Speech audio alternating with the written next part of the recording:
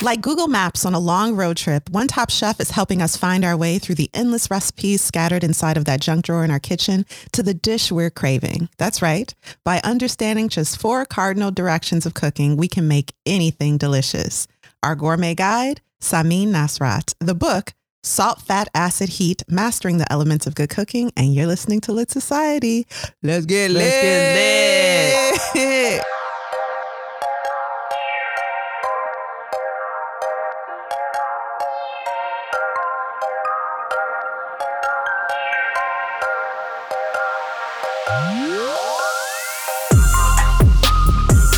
This is Kari. And this is Alexis. And you're listening to Lit Society, a show about books and drama. Alexis, how are you today? I'm doing well. Thank you very much. Good. Me too. Anything fun, exciting happened that you like to share with the class? What's your week been like? I went to the library. You did. Look at you leaving your house. Yes. How was I actually it? only leave the house to go to the library. So, and it was wonderful. It was wonderful. I picked up like 6 books. Wow. Is it open, or is it like you just have to come in, pick up your book and leave? Almost there, almost open. Actually, they've moved our pickups to the 2nd floor. So guess what I did? I walked around and browsed the library. Yeah. Can you believe that? It felt so good. Yeah, it feels like normalcy. What is it? Normalcy? I say normalcy. Okay. It feels like that. It feels like a little bit of that coming back. That's wonderful. Oh, I want to go. How about you? What did you do? What are you excited about? Nothing. I did have a great Saturday planned out, but then I had to do our taxes, my part of it anyway. I'm sorry to put the kibosh, put the squash on your. Yeah, I'm sorry about that. Yeah, every time you want to have fun, adulthood comes rearing its ugly little head. Doesn't it? Yeah. Yeah, yo. Mm-hmm. Well, anyway, I'm glad you have fun. Let's move on to Society Says, you guys. This is the portion of our show where we share your comments, listeners and readers, with the rest of our Lit Society. Alexis, is there a comment you thought particularly lit that you'd like to share this week? I did. I found a comment on Apple Podcast from Hilber78. And they said... These ladies, not enough words. Their humor and love for reading shines through in every episode.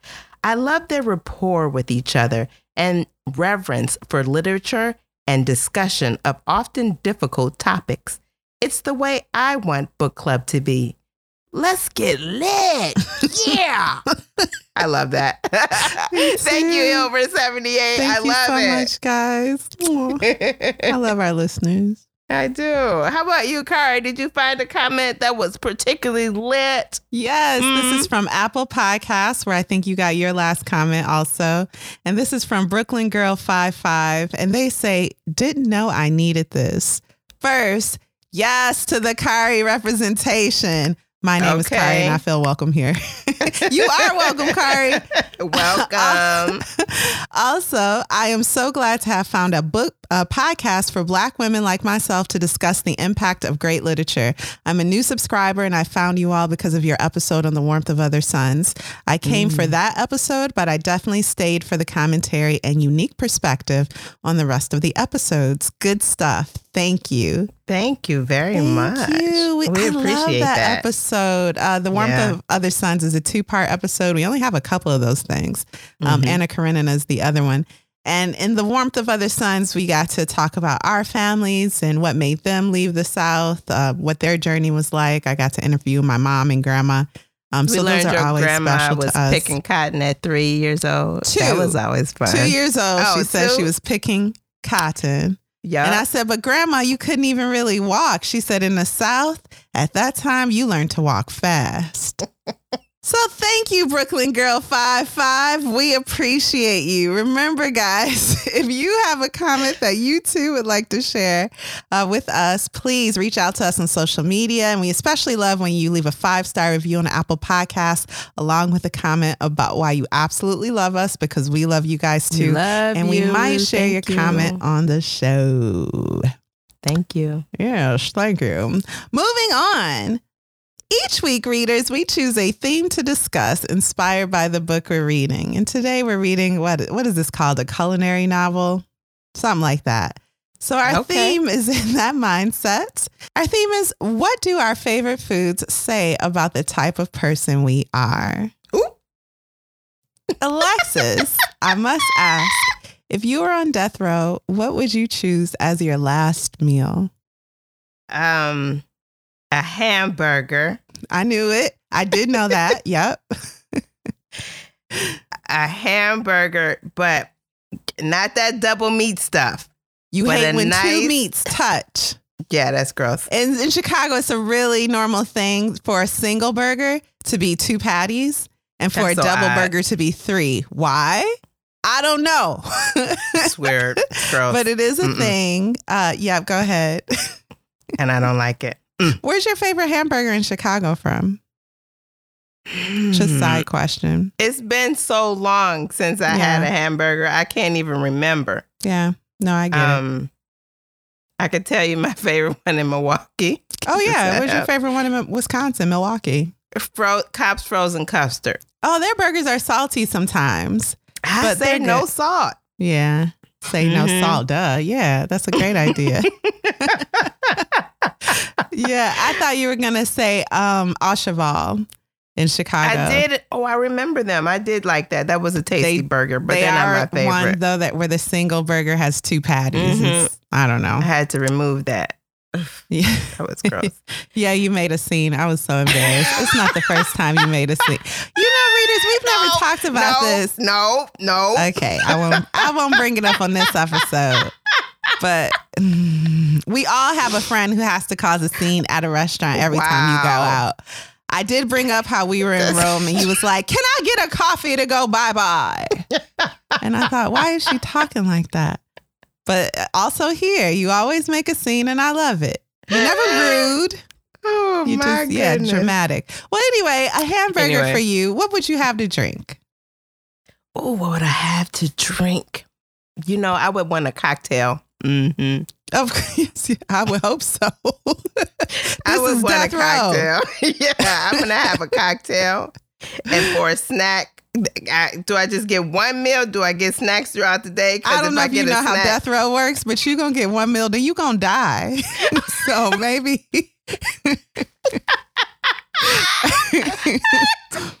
Well, I would like to have a cocktail with gin. A gin and tonic would be my favorite. Mm-hmm. That's one of my favorite combinations, a martini and cocktail. That gin cuts right through the fat of the burger. It's delicious. Yes. Well, according to the HuffPost, that means that you, Alexis, are all about Americana.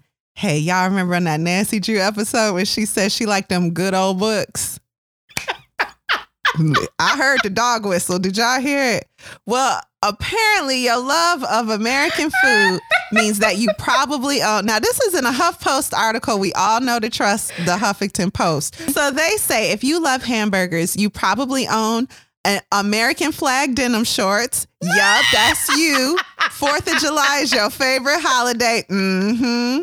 And you like reliability. Mm-hmm. Actually, none of that. Maybe the last one explains you, but no, you don't have American flag denim shorts. Stuff, I don't. That doesn't apply to me. Yeah. That's wrong. Yeah, it is wrong. But we are going to get to what that really says about you a little later on. I think for me, it would be a pizza and a beer, Peroni. Just one slice of a perfect pizza, margarita, mozzarella, basil, and tomato, and a beer. That would be great. Because when I was really, really, really, really poor, living on my own, that's a great meal. That's a 5-star meal, and anyone can enjoy it. Or at least I could when I was dirt poor. So, so that meal has a special place in my heart. So really, let's get to the science of it. In ScientificAmerican.com had a very interesting article titled, "Why Does Food Taste So Delicious?" And in it, they, from a serious point of view, they are scientists after all, they dissect why we find certain foods so delicious. And I just want to talk about a few sections of this article. Again, the title is "Why Does Food Taste So Delicious?"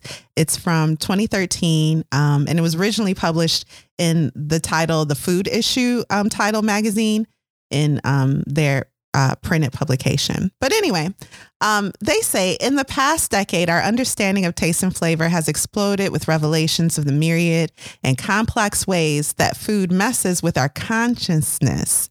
Ooh. It's not so much about, and now I'm end quote, it's not so much about truly what the food is and what it really tastes like, because no one knows what anything tastes like, because taste is relative.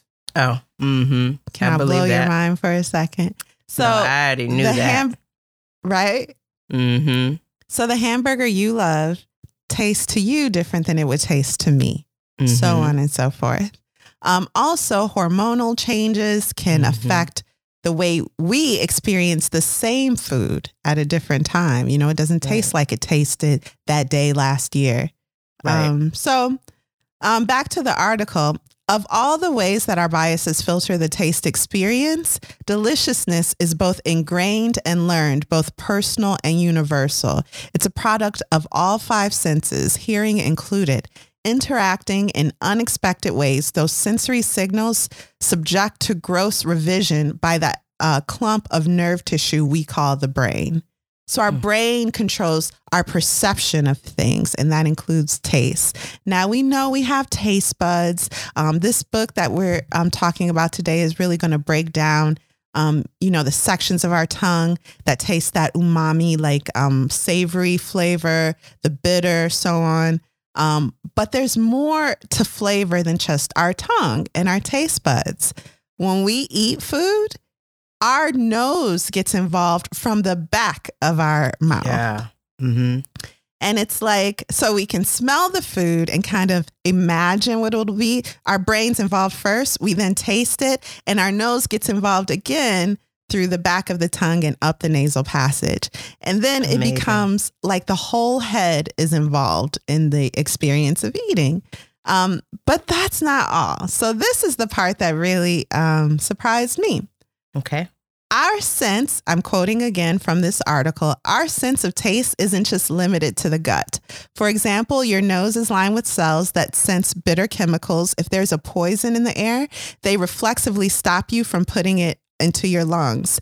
You can, end quote. So you can even experience like a dry heave where your body is trying to reject a foreign substance before you've even ingested that substance.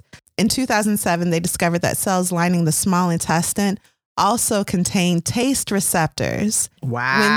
When these intestinal sweet sensors detect sugar, they trigger a cascade of hormones, again from the brain. They send that message to the brain, and the brain triggers these hormones that ultimately end with a squirt of extra insulin into the bloodstream. So the entire body gets involved in the digestive process. But why do we like the foods that we like? Our flavor preferences take shape over a lifetime, but they begin, where do you think? Where do we first start to like the foods we like? In the womb. In the womb. Of course, you know that. You're a mommy. Babies whose mothers consume garlic while pregnant are more likely to enjoy the flavor of garlic in breast milk. Garlicky breast milk. Great. Old nasty babies. Pregnant women who drink carrot juice are more likely to have kids who like carrots. You know? So there are a lot of reasons why we like what we like, but it's not always just us deciding that's for me and I enjoy that. Sometimes it's just our perception and nostalgia. It reminds us of something. So what do we do with this information? We can remember that by cooking someone our favorite food, we are sharing with them a bit of our childhood and psychology. But cooking someone a food that they love is a way to honor them on a surprisingly deep level. And food doesn't have to be delicious. I mean, there are a lot of ways to inject nutrients into our body aside from eating, but we're designed to enjoy food. And that says something about the love our designer had for us. So food is, we're not talking about like gluttony here and like eating to avoid your problems. We're talking about like healthy, enjoyment of food. It's a beautiful Balanced thing. Enjoyment of food. Yes, it is. Yeah. Oh, I love it. That made me think about a time when I was pregnant. Was I pregnant? I was pregnant, I think. And I was absolutely craving it's a sandwich from, I think the store was called Kizavats in Milwaukee when I was a high school student. And I just I can't get that out of my head. So I literally drove back to Milwaukee and got that sandwich.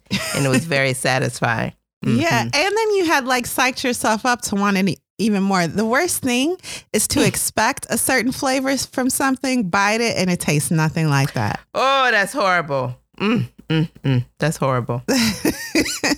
It is violent. One study I did mention. Yes, violent. One study I did mention, they basically sent they had these test subject and they sent a mild shock to their taste buds while showing them images. Now the shock was designed to produce just a neutral taste. It tastes like nothing. But if while being shocked, these volunteers saw a sweet or fatty food in front of them, then they thought that the shock was pleasurable and they wanted to be shocked some more. But if they saw a low-calorie food, they considered the whole experience distasteful. So I thought that was interesting. It really blew my mind. Yeah. Yeah, it really blew my mind that none of us know what anything tastes like. We know how we perceive it to taste. And that can be applied in a lot of aspects of life. But anyway. That's pretty cool. Yeah, I think so. All right, you ready to take a break? Yeah. Okay, let's do it.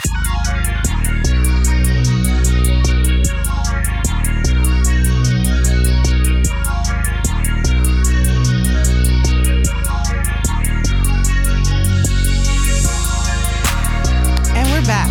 Alexis, can you give us some background on our author, Samin Nosrat, and perhaps her inspiration for Salt, Fat, Heat, Acid? Can you first explain to me why we come back so fast from our break, man? That's your perception of the break being short. Oh, right. Because neither of us experience time in the same way either. Oh, that's so true. Blown. In fact, is time even linear? It don't matter. But it's not, though. But it's fine. But that's crazy. Okay, I mean, this is what we're doing. I got to start taking naps before we record. I'm so sorry. Okay, yeah, but tell us about Samin and perhaps her inspiration. Listen, to me, I'm going to tell you a whole story about Samin, okay? How you perceived her. Ooh, now, how she told me she is. That's it. Okay. Still, Samin grew up in San Diego. She grew up speaking Farsi and attending Persian school. She graduated from high school with literary ambitions, but always loved food and chased great taste. Her experience changed when she dined at the famed Chez Panisse as a college student, where she had the most delicious meal.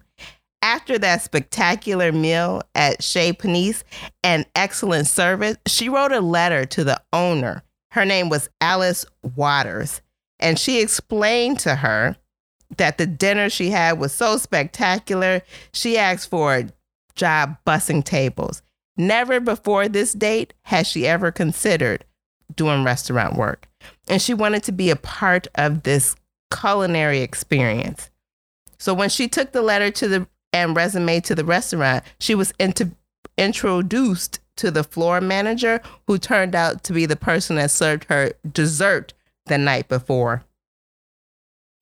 After reading her letter, Samin was hired on the spot.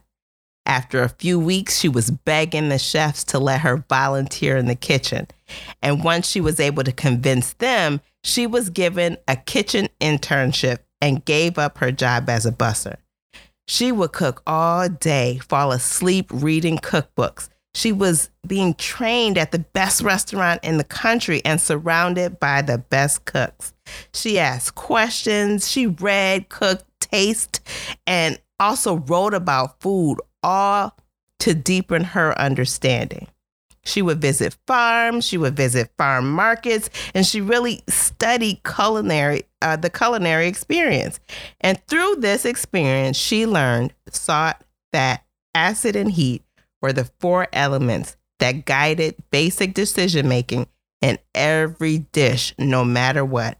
And the rest was a combination of cultural and seasonal and technical things that you could get from a cookbook or other experts. She saw that as a mental checklist that she could use every time she started a meal. And when she mentioned it to another chef, he was like, everybody know that girl. If you don't go get them tomatoes I asked you for an hour ago. Meanwhile, she was like, have you ever noticed how all you need are these 4 things? She's a little bohemian. Yeah, and so she's like, well, okay, but everybody doesn't know that, and especially me. So she decided at that time she wanted to write a book that made it clear to amateur cooks everywhere that salt, fat, heat, and acid. If you're talking to me, just say so. Was all you needed to know. And at the time, she was 20 years old and she'd only been cooking for a year. And she realized she had a lot to learn. So she set her work aside and she kept reading and writing and cooking and learning more and more. And later, her journalism teacher would encourage her to teach the concept of salt, fat, acid, heat as a curriculum to others. Samin has taught everyone from professional chefs to middle school kids to Michael Pollan, author of Cooked, a natural history of transformation, using her revolutionary philosophy. In March of 2020, Nasrat and her producer started the podcast Home Cooking, and that was started with the goal of helping people cook for themselves in the midst of COVID-19. So, she's also working on her second cookbook called What to Cook. Salt, Fat, Acid, Heat is a New York Times bestseller. It's won a James Beard Award for Best General Cookbook. Salt, Fat, Acid, Heat is her first book. It was named Book of the Year by the Times of London. She was a columnist for the New York Times Magazine until February 2021. One of the things about this cookbook, that's different from other cookbooks is that instead of using photographs, she uses illustrations so that the reader or cook can let go of the idea that there's only one perfect version of every dish. And this allows the cook to improvise and judge what good food looks like on their own terms. And that is Samin Nasrat. I love that because if the dish doesn't come out exactly the way the picture is, I'm always like, man, what did I do wrong? But that's not how cooking works. So I love that she did that. I also watched one episode of her 4-part Netflix series. It was really great. I loved it. I just haven't been able to get back to it. But this book made me listen to it. And I want to take a listen to her podcast too. It seems really interesting. And she's just a pleasure to listen to. She's got one of those like warm personalities. She gets along with everyone. She's just so cute. So I love that. And passionate. She's so passionate about what she does. Yes. I had the opportunity to watch all 4 episodes. And I just really loved them and her interaction and the way she was taking in the information she was learning. It's weird, but I just like how she talks to people with respect without groveling, you know. She's just really interested in what they have to say and she retains information. And she's like, remember 15 years ago when you told me this? And they're like, girl, no. And she's like, well, it's come to shape everything I do. So thank you. And they'd be like, okay. Girl, I don't remember what I said yesterday, but okay. She's adorable. Right. She is. Absolutely. Yeah. And I love her laugh too. Well, thank you for that content. Can you also please give us a brief synopsis of this book? And I never get the order right. So it's Salt, Fat, Acid, Heat. Can you please give us a brief synopsis of Salt, Fat, Acid, Heat? Ever wonder what it takes to prepare your perfect dish? Maybe a roasted lamb, hamburger, Brussels sprouts, or spaghetti squash? How about a decadent chocolate mousse or Jell-O? Samin Nosrat explains how we can master the elements of good cooking: salt, fat, acid, heat. By understanding these elements, we can stop relying on cookbooks and instead use those elements to guide our creativity and have fun in the kitchen. Kari, who do you think would enjoy this book? If you're looking to get out of a cooking rut, you're making chicken and rice every night or whatever it is, or you just want to feel more confident in the kitchen, perhaps this is the book for you. And Alexis, what were your first thoughts of Salt, Fat, Acid, Heat? You introduced this book to me and you said you wanted to add it to our list. And when I heard it, I was like, oh my God, a cookbook. I did. I love it. Mm-hmm. But then you didn't do it. And I was like, I'm going to have to get that book. Yeah, you've been talking about this for months. Just because I mention a book don't mean I really want to read it. Yes, and so I have to take note of that, especially if it's a book that I want. Yeah, Salt, Fat, Acid, Heat. It's like a culinary novel. What? And that's how she presented it to me, too. I'm a poser. And I jumped on him. I have way too many cookbooks, but I took this one in. I just loved the sound of it. And I think I had seen it flash across the screen on Netflix before, so I was ready to jump in. I was excited about the idea of covering this book. I'm going to start a category that we discuss on this show when it comes to books. We often say beach read for a book that you can pick up and put down while drinking a cocktail and not miss a beat. Hello, Mariah Carey's autobiography. But I also want to start a coffee table book category. And that's a book that you can just pick up and read a few pages of when you're sitting around your coffee table. It's fine. You read 3 pages, come back to it a year later, read another 3 pages. It's still crazy interesting, but you don't have to get to that end. There's no time limit to finish the book. It's also a great book to lay out for your guests to thumb through. I thought. So, yeah. So you would say that about this book? Yeah, okay. This is a great coffee table book. I absolutely agree with you. That's a good idea. Mm-hmm. It's pretty cool. Well, now it is time for our deep dive, a spoiler, quote unquote, spoiler-filled deep dive into Salt, Fat, Heat, Acid. Alexis, please, you have the stage. Okay. So part 1, salt. Listen, Kari, listen. I'm going to go over these elements, and then I'm going to ask if you have something you want to contribute about that you found interesting, because it was so much information in this book. I couldn't possibly, it would be a 3-hour long podcast. Okay, sounds good. Okay? I like it. But of course, I'll be asking you questions throughout and jump in, of course, where you feel that, but I will conclude with asking you about some thoughts you want to bring out. Okay, sounds good. Okay. Salt has a greater impact on flavor than any other ingredient. So if we learn to use it well, our food will taste good. But what is salt? It's a mineral, sodium chloride. It is an essential nutrient that we need to survive. The body can't store salt, so we need to consume it regularly in order for our body's basic biological processes to work. It helps us maintain proper blood pressure and water distribution in the body, and it helps deliver nutrients to and from cells. All salt comes from the ocean. Sea salt is left behind when seawater evaporates. Rock salt is mined from ancient lakes and seas. The primary role of salt is to amplify flavor. It also affects texture and helps modify other flavors. So we have to use salt better, and that's what this section focuses on. Add the right amount at the right time and in the right form, and you got a great dish. Better to add salt during cooking than at the table.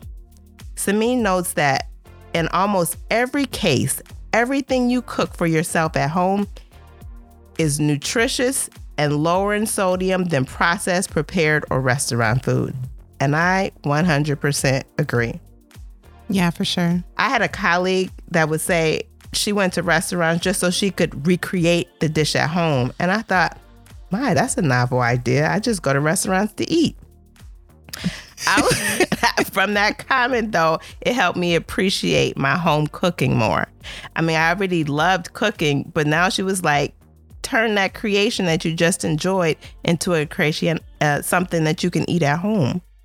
So these days, when I order out, I know with little effort, I can make a better version of that at home. But, you know, I'm lazy, so I order out a lot. Samin says, salt can balance sweetness, minimize bitterness, enhance aromas, and heighten the overall eating experience. Kari, what type of salt do you have at home and why do you use it? I'll tell you what type of salt I have at home. Not enough types, because this book told me I need at least 5 different types. And I remember a tour of Tracy Ellis Ross's kitchen. She was like, I have 5 salts here and I just use and I was like, girl, if you don't get all you need is the iodine filled, I don't know, Morton salt. But since reading this book, I've realized I've been mistaken. Pink Himalayan salt is very popular right now, although she doesn't mention it. But I'm going to say that's at least one variation of salt I have. And she does talk about sea salt and how all salt produces a completely, vastly different both taste and effect on our food. And we should be adding them differently. So those large crystal salts, we might want to like top cookies, chocolate chip cookies with those toward the end of the baking process, so that the person eating it can really taste those crystals. So I have some larger crystal salt. And then I have, what is it they put in salt? Iodine, right? Yep.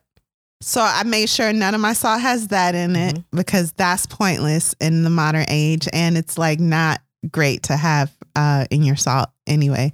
So I have, to answer your question, the kosher salt, the like diamond thing salt. Diamond crystal salt? Yeah, that's the one I don't have. All the other ones I have. Okay. So the sea salt, the Morton's kosher salt, and then I'm looking for that diamond salt, but I can't find it anywhere. Okay. Well, that's pretty cool. What about you? So I have sea salt. I keep sea salt in the house. I stopped using Morton salt because I learned that it's got a caking agent, an anti-caking agent, and it's bleached. So I stopped using Morton salt altogether. What? All varieties of their salt? Specifically the big blue box of iodine salt and sea salt. I think their sea salt too is bleached. It's really processed. Hey, side note, you remember when that Morton's factory in Chicago blew up with salt and covered the cars in the parking lot with salt? No, that was crazy. Are you serious? That's a thing. Okay, all right, go ahead. Okay, so yeah, and then I use that, and I started using kosher salt, the blue box Morton's kosher salt, about 15 years ago. And at that time, I let go of iodine salt because a friend of mine was like, no, use kosher salt. That's the best salt. And since then, I've explored different salts. Like I've had, what is it called? Cell grease. I've had that. And that is like a delicious salt. I've used pink Himalayan salt. And right now, in addition to my sea salt, which I have a fine grain one, I also have a coarse grain sea salt, grade sea salt, and I also have a Hawaiian lava salt, black salt, which I use for finishing, and that is really delicious. So, table salt. As Kari mentioned, it's got iodine in it, and it gives salt a metallic taste. Using iodine started back in 1924 when there was an actual iodine deficiency. And that was a common health problem. Did it call polio? People were getting goiters. It caused polio? Did I make that up? I didn't see that, but goiters. Okay. I don't know what that is. People were getting goiters. People with thyroid problems, I think they need iodine in their system. So Morton Salt started adding it. Today we can get iodine from foods and dairy products, milk, yogurt, cottage cheese, cod, shrimp, tuna, eggs, prunes, lima beans, seaweed, nori, the stuff we use for sushi rolls. So we don't need to have iodine in our table salt. Kosher salt is used for koshering, which is a traditional Jewish process by which blood is removed from meat. Kosher salt has no additives. And as I mentioned, I was introduced to that about 15 years ago. Samin notes that there are two major producers of kosher salt. That's Diamond Crystal and Morton. And she says they're not at all interchangeable. But she said it's great. Kosher salt is great for everyday cooking. Sea salts and natural salts, they're more expensive. There's the Modone salt, Fleur de Sel, and Sel Grace. That's a gray salt. And the Modone salt is like a flakier salt. And you're wasting it if you use it to season pasta water or make tomato sauce. She said use them in a way that allows them to stand out. As Kari mentioned, you can use it on top of cookies, on salads, and caramel sauces. Now, they do make finer crystals of sea salt, and that can be used for everyday cooking. Kari, do you add salt to your salads? I do now after reading this book. Just a little with the handshaking motion. Yeah. So I added salt for the first time back in 2019 to my salad. And I was just like blown away. I was like, how is this even possible? I used to look at people that added salt to their salad in disgust. Like, why would you season vegetables like that? I mean, it's supposed to be what are you doing? Good thing. Yeah. Mm-hmm. But listen, judgment out the way. I love it. I mean, I haven't had it like that in a while, but I tell you, it's the best thing ever. Yeah, I don't know why eat I missed just it. kale, lemon, and salt. That's really delicious. Wow. Dinosaur kale specifically. Yeah. Salt, acid. Mm-hmm. Salt and acid. Samin says we should keep two types of salt on hand, an expensive one for everyday cooking and a special salt for garnishing. And the key is to be familiar with whatever salt you're using. Know how salty it is, how it tastes, how it feels, how it affects the flavor of the foods that you add to them. Salt has the ability to unlock flavors. Kari, did you get a chance to try that tonic water grapefruit juice test she mentioned? Yeah, so I gave my husband 2 glasses of grapefruit juice, one containing salt and one not. He tasted both. I said, what's the difference? He said salt. So I feel like I added maybe a little too much salt to it. Because her point was that the salt removes the bitterness of the grapefruit. Now, we really love grapefruit juice. So we like that bitterness, but the experiment was still very interesting to see how the acidity in the grapefruit reacted with the salt. I think that's what I was observing. That was extremely cool. She had a few other experiments in there, and I've been adding more salt to my pasta water, and whatever dish I'm creating with pasta, I'll put that water into the dish a little bit too. Now, I did have an error today where I used too much salt, but I'm just, learning. I'm just trying to learn. And that's the fun thing about it, Kari. The only way to have this experience and know, you talked about the risk, because she actually goes into how best to add salt to your dishes. Flick of the wrist. With the sprinkle. Mm-hmm. Yeah, the flick of the wrist, what a pinch is, what that looks like. So in order to master the salt in your home, you have to make those mistakes. You got to oversalt somewhere. You have to do it. It's necessary. I tried the experience and it took the bitterness away completely. I am a lover of grapefruit juice as well, but I used the whole grapefruit and I squeezed it. And I added the just a tad bit of salt, and it was just delicious. It absolutely took that bitterness away. I think people add sugar to tomato sauce to balance out the bitterness. However, salt removes bitterness better than sugar. Yeah, I don't know if she agrees with adding sugar to your tomato paste. Yeah, or but tomato I know sauce. that people do it. Yeah, she didn't say it like it was, but I know people do it. And I don't like sugar in my savory dishes. So I'll add wine because wine is basically a sugar once you cook it down. So red wine in a tomato sauce made with tomatoes from scratch is amazing. I'm gonna have to try that. It adds like a rich layer of flavor. She says salt can't be something you add and then check it off the list. It must be part of the process so food is seasoned from within. And that made me think of my Blue Apron recipes. I used to get a box pretty regularly. Your boyfriend's recipes? Blue Apron. Oh, I'm sorry. Recipes. I misheard. I ain't trying to put your business. Calm down, man. One of the things about the Blue Apron recipes is that you're like seasoning with every step. Now, I've had kosher salt in the house and sea salt in the house, so I was seasoning with those things. But I always felt like that is a lot of salt. But my dishes never were over salty. They never came out too salty. And so I think the type of salt has a big impact on how you season your food. And where you put it in your process of cooking. She says there's no universal rule about salting. Different cultures handle salting differently, but it should definitely be considered in the cooking process. Sometimes you have to give salt time to penetrate the food and distribute itself within the food. For instance, when cooking meats. Other times you have to create a cooking environment salty enough so that food absorbs the pasta. So the salt can absorb the food, such as with pasta. I never knew that the purpose of salting water was to season the water. I thought it was just to get the water to boil. What? So, yeah, okay. All right. Yeah, but it's not. It's actually to season the pasta. And so when I adjusted, and I've been practicing, so I've had some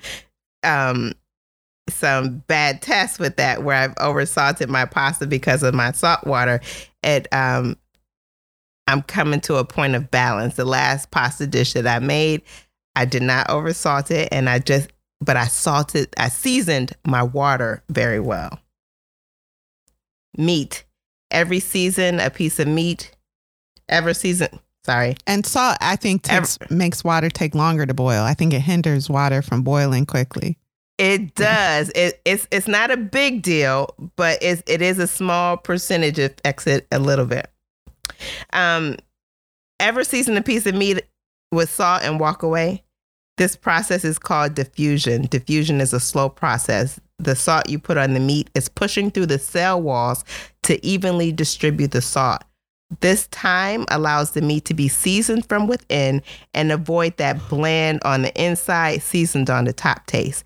Seasoning is, again, I repeat, is better when seasoned in advance versus right before serving. Think of that.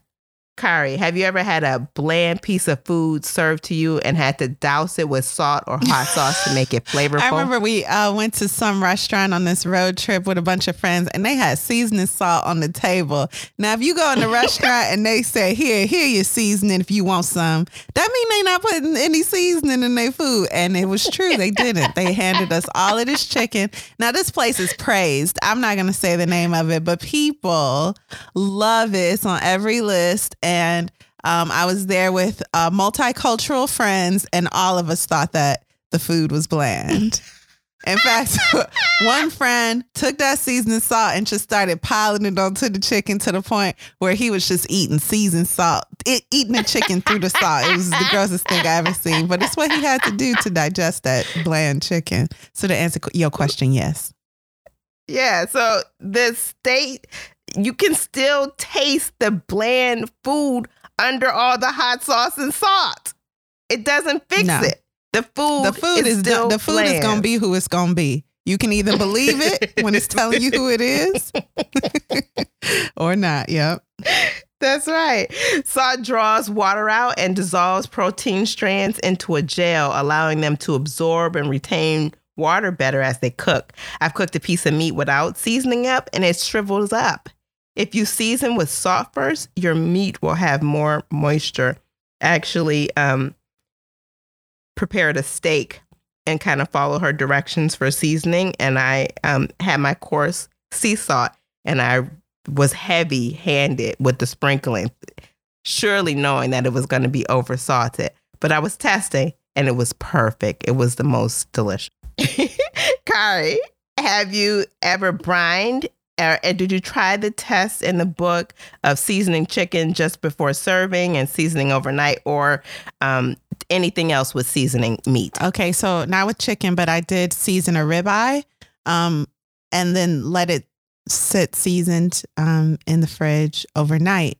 And I felt like the ribeye was drier than if I hadn't. But I think that's to her point. So a ribeye is a very fatty meat, and fat doesn't really absorb salt. It's like the prosciutto test, where the meaty part of the prosciutto is very salty and the fat part doesn't have much flavor, but together they're perfect, the fat and the meaty part of the prosciutto. So for the ribeye, it was likely the same, where that fat meat wasn't absorbing the salt. Instead, I think it was probably pulling moisture out of the meat, the salt was. So it wasn't dry. I just think it could have been juicier had I not salted it. Salted it at all or not as much? Because it sounds like you may have seasoned it too far in advance. That's actually what I mean. I got to say, okay. Yeah, I should have just seasoned it, let it get to room temperature, and then cooked it within one setting instead of seasoning the ribeye overnight. Yeah, that's too much seasoning, too much salt on that. Yeah, so I actually had an opportunity to try brining some time ago overnight, and I made a brine bath, and it was a turkey leg, and it was a complete fail. The meat was tough, and I did not taste any flavor. So it's something that is, trial and error. But I think that's what I love most about cooking is the trial and error portion of it. Wasting money is what it is. And I don't like that. It is. It is hard. But either you eat it or you don't. Okay. It wasn't unedible. It was one of those bland pieces that I was, filling with sauce. She gives guidelines for seasoning meat, which are pretty helpful. Since salt is a preservative, you have to remember not to season too far ahead. For example, you shouldn't season fish a day in advance because it'll become tough, dry, and chewy. You can season that right before cooking. She gives examples of salting different types of food, and you could be careful. You have to be careful about not seasoning them too early. That's very important. Samine gives a tip that I've used for years, and that is if you buy a piece of meat and you think maybe you're not going to use it before you cook it, or you think maybe you're not going to use it quickly and it's in the refrigerator, maybe you think it's going to spoil, pull it out, season it, and then put it in the freezer. And then when you pull it out, it'll be nicely seasoned. Cooking foods in salted water, brine potatoes, that creates like the creamiest potatoes ever. I've had that. Delicious. Undersalting water or not salting at all when cooking, say, green beans, forces the green beans to kind of relinquish some of its own minerals and natural sugars during the cooking process, leading to bland, gray, and less nutritious green beans. Can you explain brining for the people who don't remember? Brining is a water bath, essentially, where you put seasonings, and that seasoning is usually salt, sugar, and maybe like a rosemary or kind of flaky with herbs. Herbs. You're adding herbs. And you put that in your meat in there overnight in the refrigerator. It could be overnight, but they say you should brine from 12 to 24 hours, depending on your piece. And commonly, like, turkey should be brined. I mean, just sitting turkey in water, though? Is that like disease? No, it's not bad. Okay. Nope. I'm just asking for the people who might not remember with brine. I know, but some of our listeners might not. I'm doing it for them. Thank you. For the people. For the people. Because I love the people. Mm-hmm. Reading this book really helped me come to appreciate the value of salting water. As I mentioned before, I did not know salting water was about seasoning it. I thought it was about making the water boil faster. And actually, it's about cooking salt from within. I don't know. What do you know? Okay. All right. Let's end this discussion with other salt bases. Those are, so she suggests layering. Salt. Yeah, salt isn't the only salt. Yeah, so other salts bases, they're little fish packed in salt, capers stored in salt or brine, pickled or fermented vegetables, fish sauce, soy sauce, miso paste, cheese, cured meats, most condiments. And again, we have nori and other seaweed, olives, and salted butter. Layer it up. She gives an example of layered salt in Caesar dressing. It has not only salt, but it has anchovies and Parmesan. So work more than one salt into your dish. And you can balance over salting. It varies. Yeah, or you can invite an ex over for dinner because they stay salty. Just kidding. And on that note, Kari, did you have anything in salt area that you want to add? I'm going to get this salt right. She's taught me that I need to use more salt, but also now less. So I'm going to find the balance per the dish and figure it out. But I'm intent to do so. I'm also going to invest in more varieties of salt used for different dishes. So thank you, Samin. Mm-hmm. Part 2, fat. Fat plays 3 distinct roles in cooking. A main ingredient. When it's used as a main ingredient, it significantly affects the dish. It's the source of flavor and texture. Fat in a burger, egg yolk, and ice cream. Cooking medium. It produces the golden brown goodness of fried foods and crispy crust. Any fat you heat to cook food can be described as a medium. Seasoning. Olive oil on a pasta dish, sour cream on chili, mayo on a sandwich, butter on toast. All seasoned. Mayo on a sandwich? Okay, go ahead. You don't put mayo on a sandwich? And neither do you. I do. I put it on my burger. Oh, no, I've done that. Let me stop fronting. Okay, go ahead. Okay, to determine which role fat is playing, ask yourself these questions. Will fat bind various ingredients together? That makes it a main ingredient. Does fat play a textural role? Flaky, creamy, or light textures? That's going to be a main ingredient. For crispy textures, it's a cooking medium. For tender textures, it could go either way. Will the fat be heated or used to cook food? It's a cooking medium. Does the fat play a flavor role? Added at the outset, it's a main ingredient. Used to adjust flavor or texture at the end of cooking, a garnish, therefore a seasoning. Kari, did you complete the garlic test in the book? I don't remember if I did. What was it again? You peel 2 pieces of garlic, sizzle 1 in a couple teaspoons of water. Doesn't sound familiar? Okay, I didn't do that one either, so we'll move right along then. And she says that if you cut these 2 garlic, say cut 2 garlic cloves, right? Sizzle 1 in a couple teaspoons of water, and then the other in a couple teaspoons of olive oil, and then taste the actual liquid. The garlic flavor will be more powerful in the oil versus the water.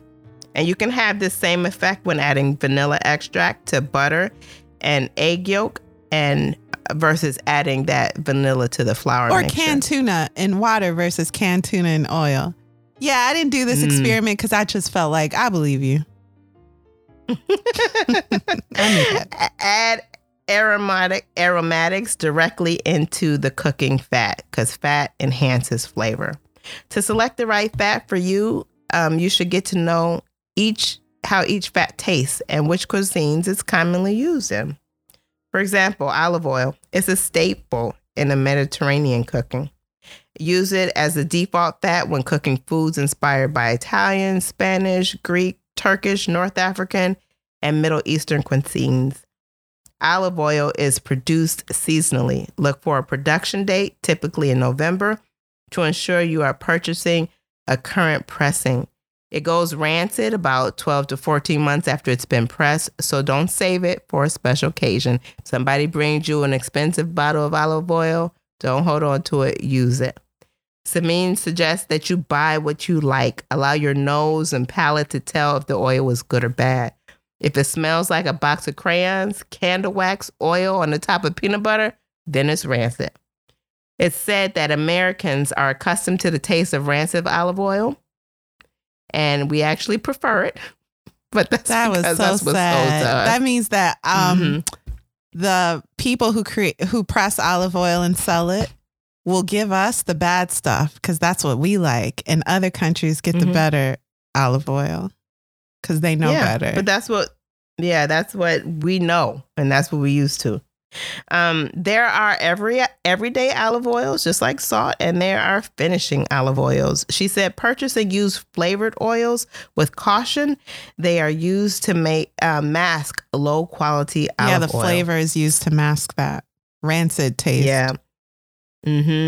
Samin identifies a couple brands, but the brand that stands out to me is the Kirkland brand from Costco, and I actually was able to grab that. Grab one of those the other day. Yeah, she said it usually ranks well. Cool. I was surprised. Yeah. And it kind of mirrors something that I heard from another person that I watch on Instagram that talks about bad products. He talks about bad avocado oils, the better quality, which is the better quality. And he has voted for this one as well. So that's definitely worth it. Butter. It's a common cooking fat in the U.S. and Canada, UK, Ireland, Scandinavia, and Western Europe. It can be manipulated into several forms. Butter, however, is not pure fat. It contains water, milk protein, and whey solids, which contributes to much of its flavor. Seed and nut oils are considered neutral tasting oils. They're used when you don't want the fat to flavor your dish, but they usually have higher smoking points, so you can use them to crisp and brown foods. Peanut oil and canola oil and grapeseed oil are examples of that. Animal fats. All meat-eating cultures use animal fat. Animal fat tastes more like the animal than the meat. Samin says fat tastes porkier than the pork, and the chicken fat tastes more chickeny than the chicken. So that has some good flavor. There's beef fat, and when it's solid, it's called sweat. And there's when beef fat is liquid, it's called tallow. Without sweat and another added fat, hamburger would be dry, crumbly, and tasteless. Pork fat, when solid, is pork fat. And when pork fat is liquid, it's called lard. Chicken, duck, goose fats are only used as cooking mediums. Ever had potatoes fried in duck fat? They're delicious. Fat makes meat taste good. Fat serves as the medium when cooking crispy foods. The word crispy itself sells more food than any other adjective. And the best way to use fat, of course, is to pay attention to your sensory cues. Here's a pro tip. Preheat the pan before adding oil. As oil is heated, it breaks down, leading to flavor degradation and the release of toxic chemicals. The exception is butter and garlic. They burn too quickly, so you know, be careful with that.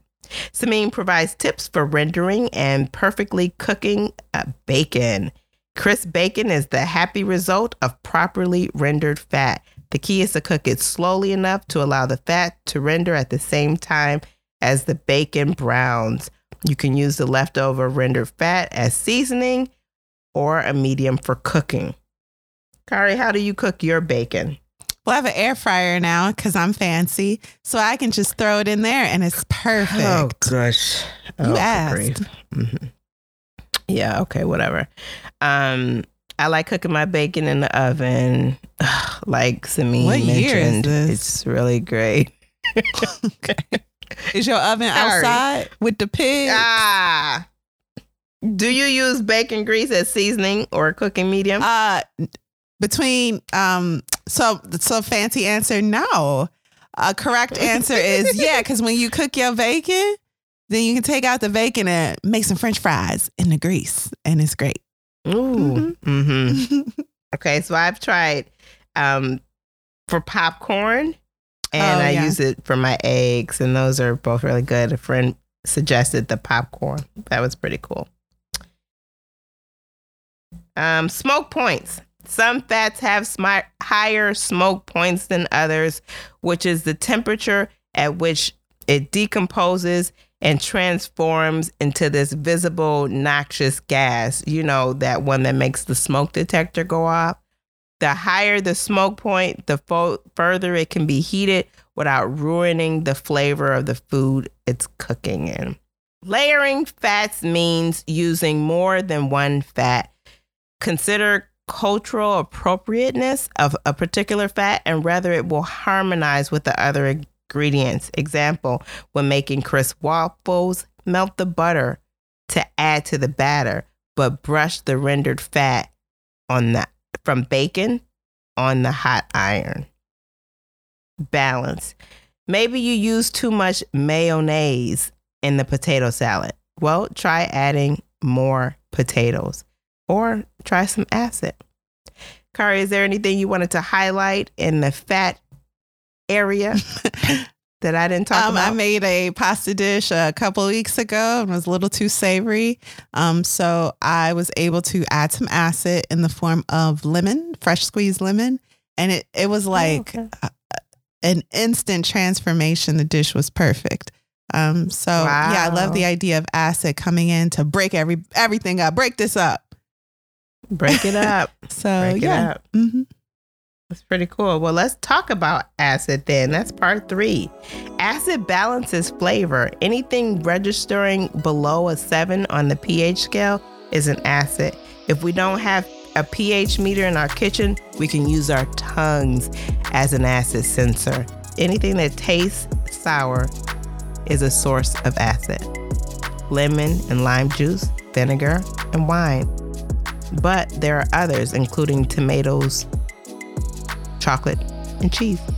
I didn't realize wine, though, was an acid. Yeah. And I don't know, but probably your gin, too, which is why it's great with the cheeseburger. I'll look that up.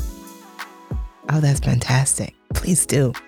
Acid makes our mouth water the most. When we eat sour food, our mouths fill with saliva to balance out the acidity because the acid is bad for our teeth. The more acidic the food, the more saliva rushes in. Gin is one of the least acidic options for alcohol. Okay, that's all. So noted. Thank you. The way acid contrasts with other tastes helps us enjoy food. Like salt, acid heightens other flavors, but differently. For example, when seasoning a pot of soup and you oversalt, the food becomes inedible. You'll have to add more water to reduce the concentration of salt, but that'll increase the volume of the soup. Acid balance is different. When you make lemon and mix just lemon and water together, it's really sour, and some might say it's too sour to drink. But once you add some sugar or sweetness, it'll be delicious. But the lemonade is no less acidic. The acidity level is the same. We just balance the acid with sweetness. Pure acid is sour. Acid from different sources varies in flavor and in its acidic concentration. All vinegars are not equally acidic. Neither is the acidity of citrus juice. Samin references a book called Oranges from 1966 by John McPhee, where he explains how the acidity of oranges diminishes with the orchard's proximity to the equator. There is a Brazilian variety of oranges that is practically acid-free. The location of the orange and the location of the orange on the tree will affect the flavor. She uses this to remind us not to rely on recipes because your oranges are different from the oranges in the recipe. Just like cooking fats, acids can change the direction of a dish. So we should allow geography and tradition to guide our choices when preparing dishes. Citrus is the acid of choice in the coastal climates. In Mediterranean countries, think hummus, tabbouleh, grilled octopus, and a niçoise salad. Lime in tropical climates. She suggests never using bottled citrus juice. It's made from concentrate and doctored with preservatives and citrus oils, and it tastes bitter. Kari, do you use bottled citrus for anything? I have, in a very lazy moment, maybe while making cocktails for friends that require lemon juice. And I don't feel like squeezing all them lemons, but it's never as good as fresh squeezed. It just isn't. And it does taste weird. It does. When you buy it processed. Same here. Yeah.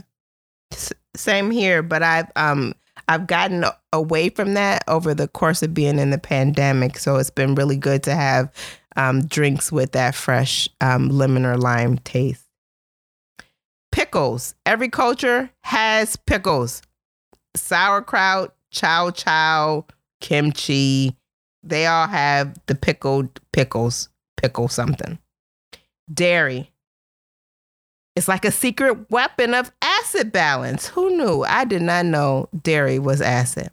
A Greek salad with feta, Mexican crema on tacos, yogurt on lamb kebabs. Dairy, it works. How does acid work? In addition to affecting flavor, acid can trigger chemical reactions that change the color and texture of food. Learning to anticipate these effects can help us make better decisions about how and when to use acid. Acid can dull greens, so wait to add acid to salads. It keeps reds and purples vivid. A bit of acid on sliced apples will keep them from turning brown. Acid keeps vegetables and legumes tougher longer. Anything with pectin or cellulose cooks slower with acid. Eggs. Acid encourages the proteins in an egg white to assemble more quickly but less densely. So by adding a few drops of lemon juice to eggs will produce a creamier egg.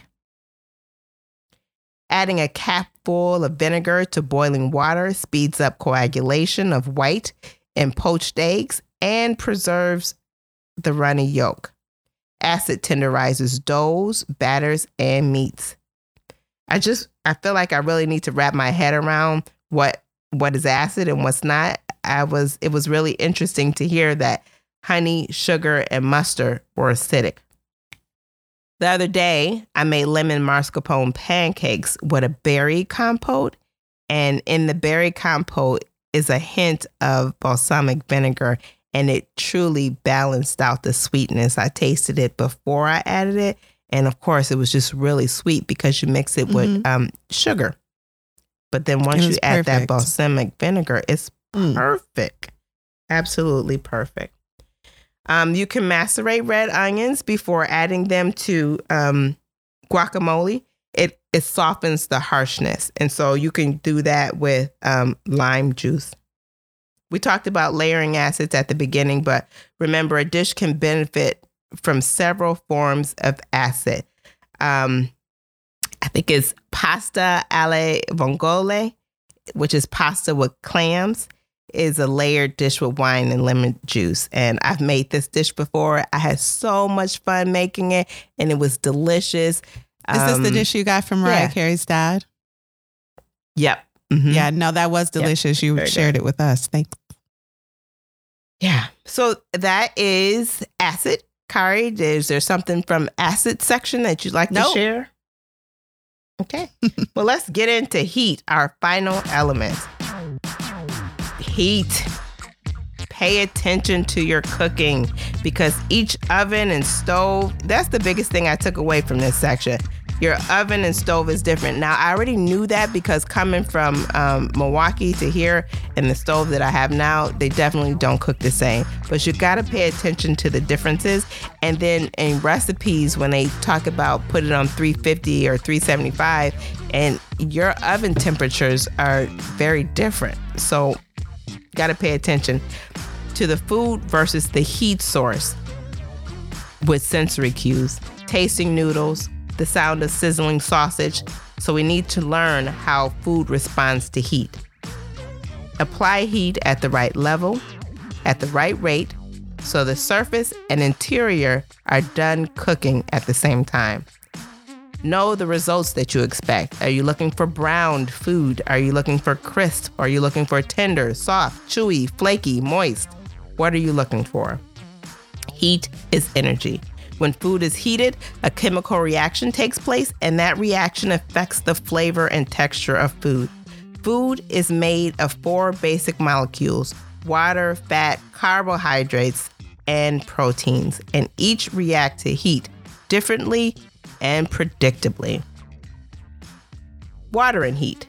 Freezer burn and dehydration is a result of water escaping from inside the food cell and then crystallizing or vaporizing on the surface of the food. Kari, anything in your freezer currently have a bit of freezer burn? Yep, all the vegetables.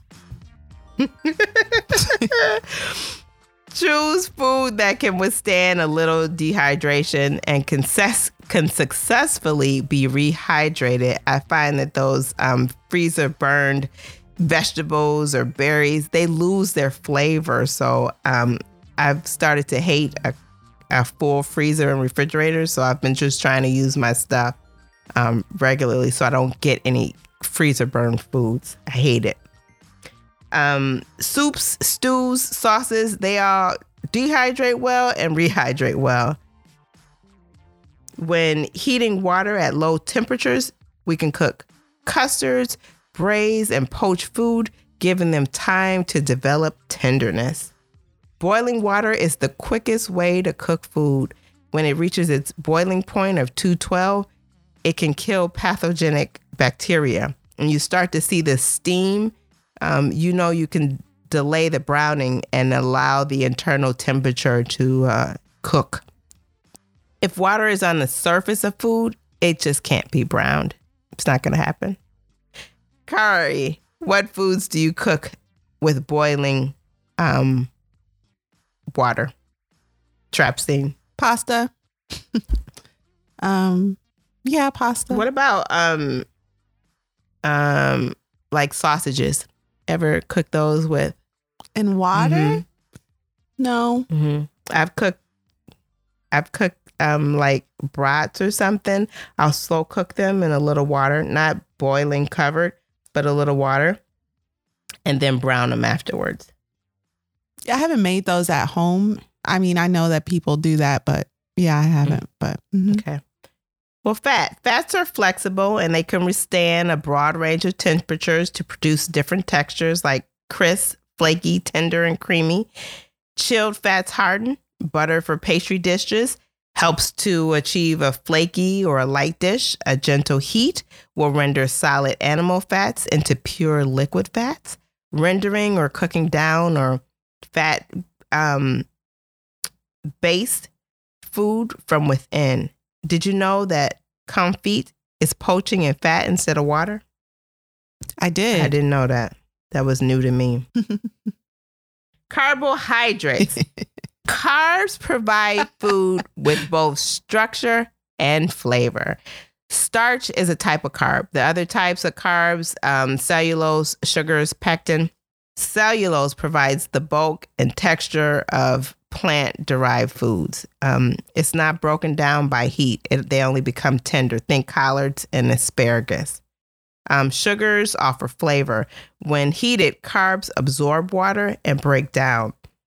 Think about starches like potatoes and legumes, seeds, grains. They need water and heat to make them edible. Soaking them overnight is often involved. To cook starches properly, we need the correct amount of water and the correct amount of heat. Cakes and bread baked with too little water are dry and crumbly. I had this experience not too long ago, and actually this was the lemon dish, the lemon drizzle that I made from the Thursday Murder Club book. It didn't have enough water. It was dry. It was tasty because of the sugar, but the cake itself was dry. Too much water or heat, and cakes become mushy, or foods become mushy. Sugars. Sugar is the purest manifestation of sweetness. And when heated, it melts. Hot sugar is very temperature specific. Think candy, toffee. I made toffee a few months ago without a thermometer, but it was by complete accident. I was making a caramel sauce for a sticky toffee pudding, and I cooked it too long. So I said, well, let's turn this into English toffee. It turned out delicious. It was a little thick, but it was delicious. At 340 degrees, sugar molecules begin to darken in color, and that's called caramelization. It produces new flavors like bitterness, fruitiness, caramel, nutty, sherry, and even butterscotch. You can caramelize onions and garlic. Pectin. It's an indigestible fiber, and when exposed, combined with sugar, acid, and exposed to heat, it serves as a gelling agent, and you can make fruit preserves and paste. Proteins and heat. When heated, proteins unwind and then coagulate. To visualize this, think about how heat transforms chicken breast.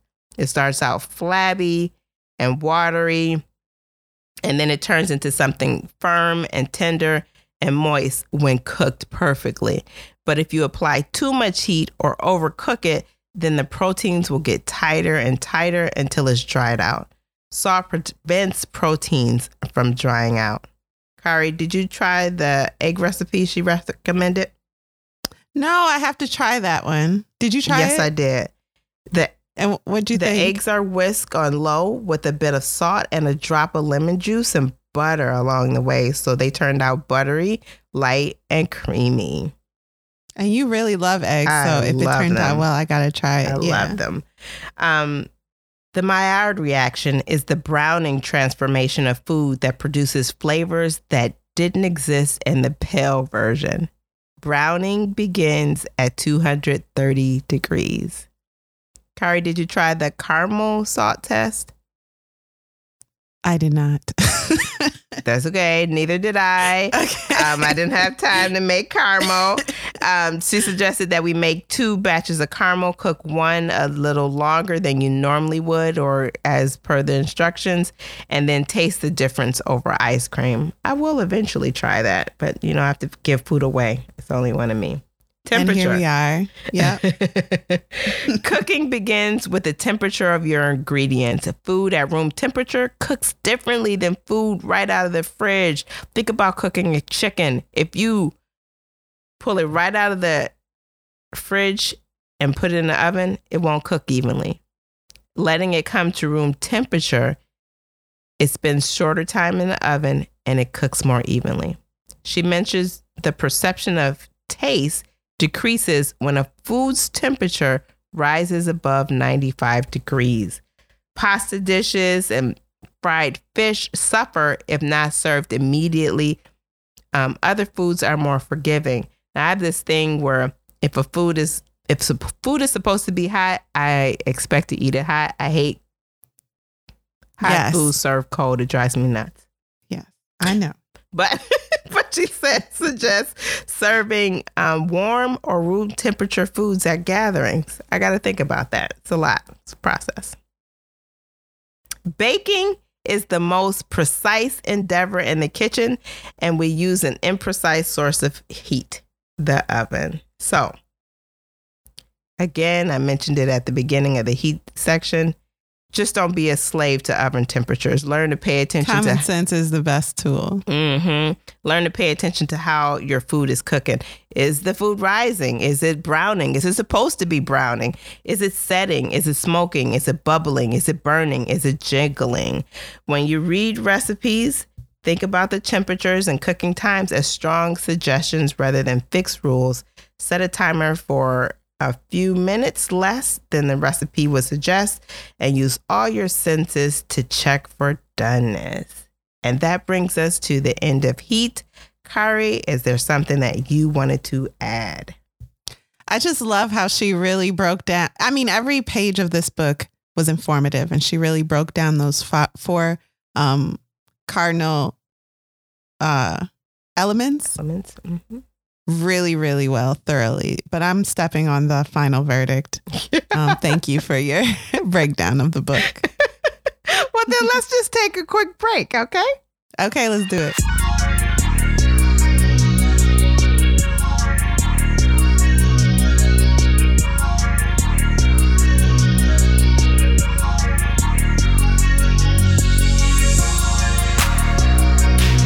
And we're back. Kari? Yes. So, well, what's your final verdict? Would you recommend someone purchase this book? If you have a kitchen in your home, I think, yeah, you'd benefit from owning this book. I've certainly benefited. Reading it from front to back, though, was a lot. And I don't feel this book needs that type of attention. This is a book you really should be picking up, putting down, and experimenting with by and by. So as she brings out certain things you can try with fat, you should be trying those things one weekend. You and your significant other, or you and yourself, making that a little event and then putting the book down. So I would definitely recommend it, but I wouldn't digest it in the way that we digested it. Mm-hmm. I would take your time with this book. It's supposed to be fun. So yeah, I'd highly recommend it. This is a book, if you have a kitchen, you'll love. What about you? Would you recommend Salt, Fat, Acid, Heat? I absolutely would recommend this book. I, like you, feel like you do not have to digest it all in one sitting. You can certainly put it down because you need to think about a lot of the things that she's saying in here, and how they apply to how you prepare foods. What's your cultural twist on a food? So I think that's so important. And she has so many suggestions and ideas and contributions to how you can cook in the kitchen. It's just, and she even offered some grill tips, particularly about not cooking on the open fire, right on the flame. You know, people like to get those grill marks. Yeah, it produces carcinogens. Mm-hmm. So yeah, the coals, those heated coals, are what you are to be cooking over. Yeah. And I've definitely cooked on the flame, so that's really bad. Yeah. So because we were thinking that was the way to go, but you could get it just as good solid meal or a steak without the flame, and it could char up really nicely. So anyway, I love the book. Definitely recommend it. I'm glad I have the physical book to make notes and write in and redo over and over again. So yeah, love it. Okay, great. Thank you so much for that detailed breakdown of Salt, Fat, Acid, Heat. What are we reading next week, Alexis? Song of Solomon by Toni Morrison. That's right. This is the first book I've ever read in a day. Really? I remember being a little girl sitting in the bathtub reading Song of Solomon. I'm not sure it's appropriate for little kids, but that's what I was reading at the time. Okay. I don't know if I understood everything in it. I'm not sure I do now, but we'll tackle that next week. Thank you all for listening. Thank you all for listening to Lit Society. We'll see you next Thursday. Lit Society is brought to you by Alexis Honoria and Kari Herrera. Support the cause by leaving a 5-star review for our show on Apple Podcasts, along with a comment about why you absolutely love us. We love you too. If you've enjoyed what you've heard, tell a friend about Lit Society. Visit litsocietypod.com for show notes, this month's book list, and to sign up for our amazing email newsletter. And until next time, read something.